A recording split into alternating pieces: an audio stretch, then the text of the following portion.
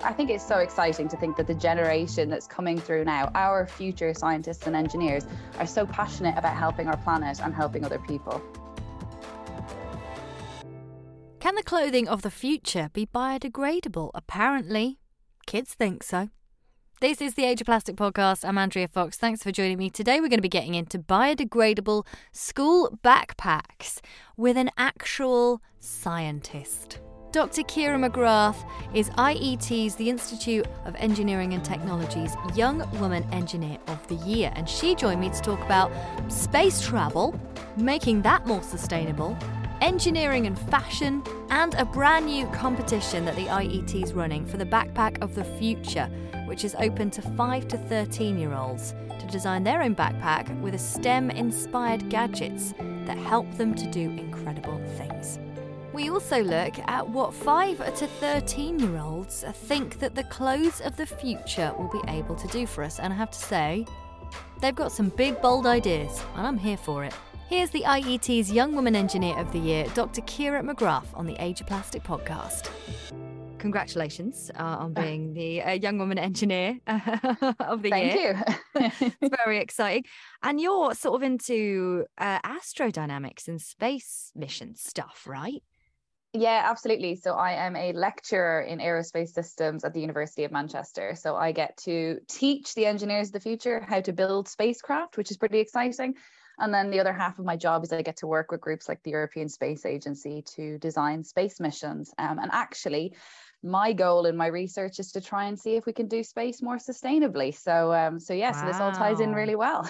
So how do you feel about, because we're speaking on a day where I believe NASA have just smashed a spaceship into a meteor. Is that sustainable? Like, what do you think about when you are getting towards that goal? What sort of things are in your mind to make it more sustainable? Because obviously you burn a lot of fuel to get up there, right? Yeah, absolutely. I think there's been an age of space over the past decade where things have kind of changed. Back in the past, it was big NASA missions, big European Space Agency missions, and space felt like, a bit out of reach for all of us. And in the past 10 years, the space industry's kind of accelerated. Now we're launching lots and lots of things into space, which is great because it can collect lots of information to help us do things like address the Sustainable Development Goals and monitor climate change. But now we're seeing a big shift. I've actually just come back from a big meeting of people in the industry. And now the question is, how can we still do all that great science and engineering, but do it more sustainably? So thinking about when we're going back to the moon, when we're going back to Mars, how can we do it in a way that we're not going to leave things behind? So crashing into an asteroid is obviously a little bit of a controversial one, but the whole idea is to be prepared in case we find an asteroid heading straight for Earth so that we can, save humanity. So I think that's probably a reasonably good goal. Yeah, exactly. I mean, it's come up in so many movies. Eventually, NASA were going to have to deal with it, weren't they? I love that we've already gone into space. We're going to be talking a lot about science today, but also sustainability and fashion. And something that will get young people with an interest in engineering and STEM involved. But first up, let's talk about this bag, because there's been a prototype made of a biodegradable school backpack. So how is this made? How's it come about? And how does it biodegrade? Yeah, absolutely. It's so exciting. So at the IET, the Institution of Engineering and Technology, we did some research talking to kids about what they envisioned for the future of fashion. What we actually saw that the majority of them, 3/4, were predicting that we'll have outfits that decompose in the future. So they're really thinking about the environment and sustainability. And so to launch this new competition, the IET have teamed up with Hype and a company called Biophilica to create this biodegradable backpack. So Biophilica have created this amazing material called TreeKind, which is essentially, it's got the same durability, the same look as leather, but it's all plant-based and it's completely biodegradable. And so working with Hype, they've built this backpack, which I have to say looks incredible. It looks really sleek, really stylish, looks exactly like leather, but is completely environmentally friendly. That is quite interesting because a lot of these options for plant-based kind of leathers in the past have had quite a lot of plastic mixed into them, which does mean like, okay, it's going to biodegrade, but it's also going to break down. So, and this is kind of interesting. We already have some clothing, don't we? Like, I believe it's Tencel that's made from tree polymers and things like that. So it's also interesting, this study that you've done that Generation Alpha, they have some real cool hopes for the future of science and fashion, don't they? So this is quite encouraging, isn't it?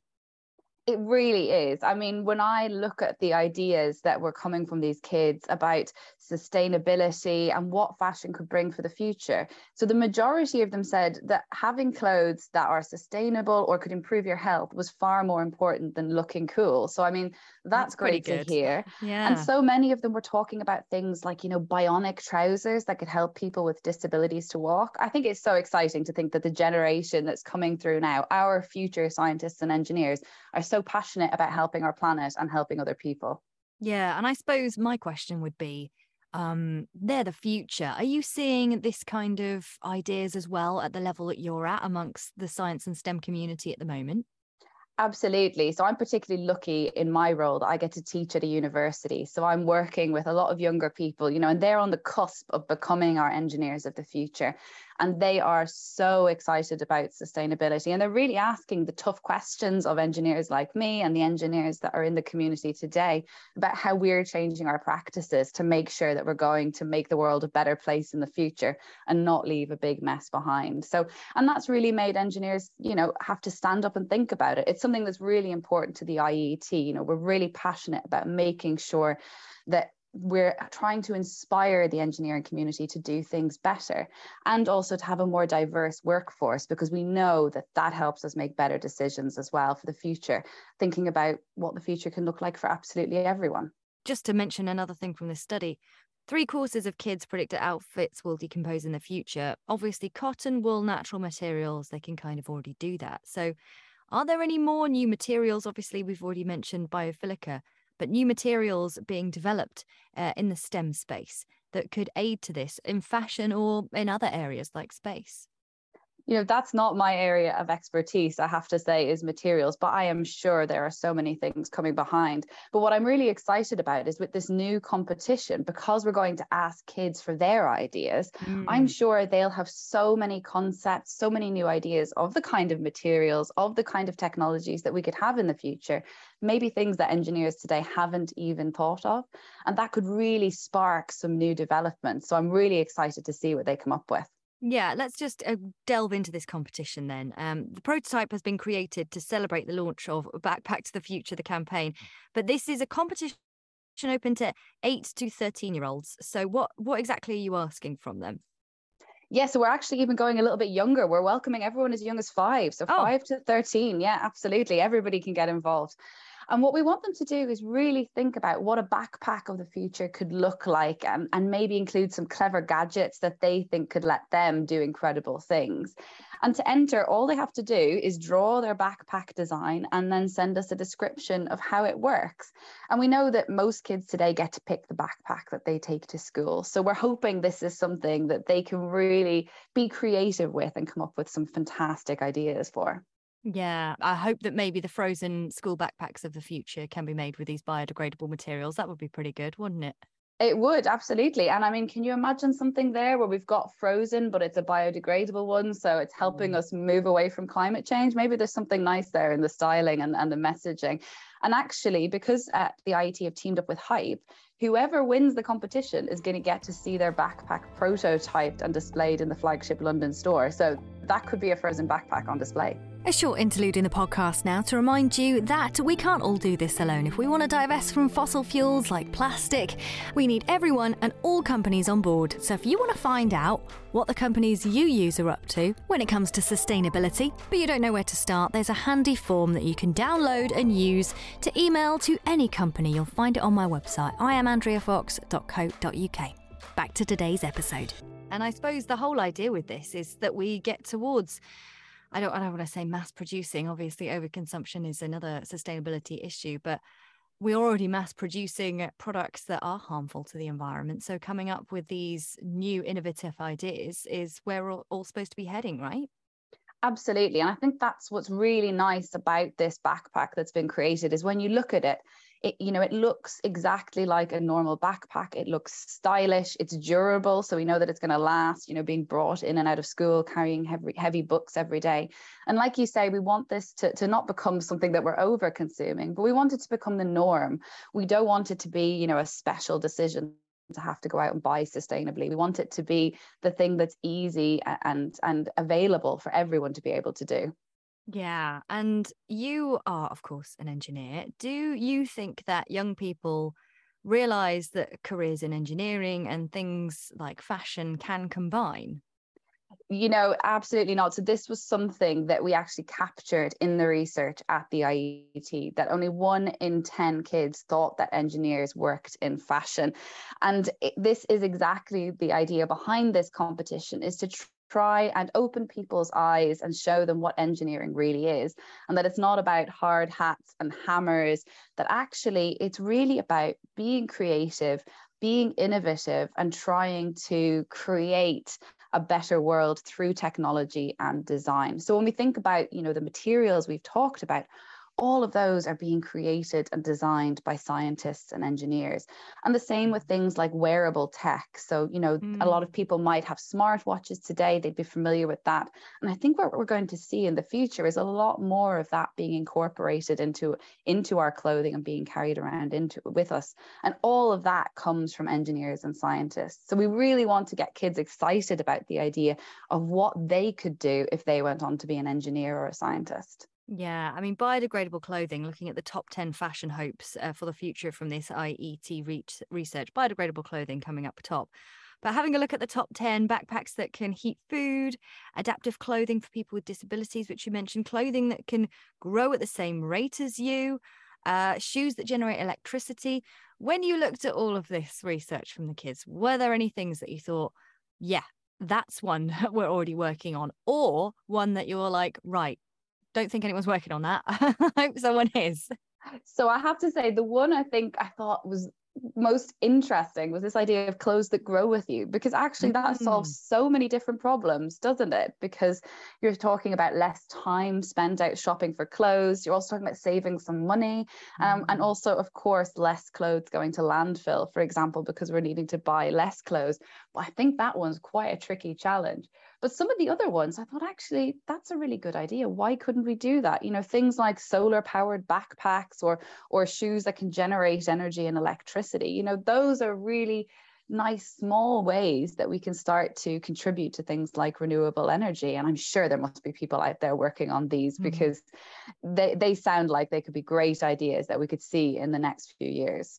Yeah, it's definitely nice to hear about some of these innovations and ideas that are coming through, and obviously creating a more diverse range of people who are getting into STEM.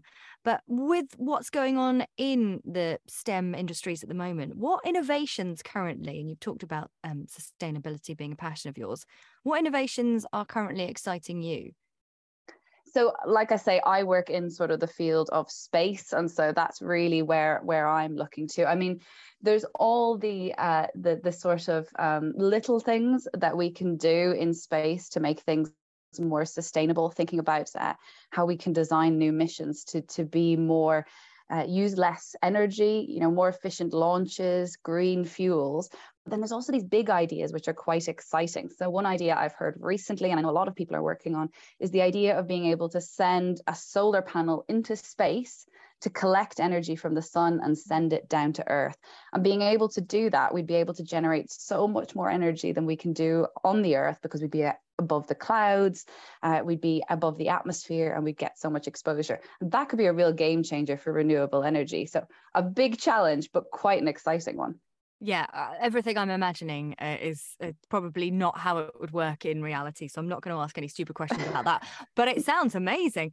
Now, this is a podcast about environmental issues called The Age of Plastic, because it feels like we're living in an age of plastic. Everything is plastic. And it's kind of a gateway issue for people. But I wanted your scientific engineering opinion on whether you think we could live in a world without plastic. It's really difficult, isn't it? So at the University of Manchester, where I work, we actually have a big group there in the Tyndall Centre focused on environmental sustainability. And I've been working with them to ask these kind of questions about the space industry. There, it's not so much plastic, that's the problem, but it is trying to think about what different materials we can use to do things better in the future.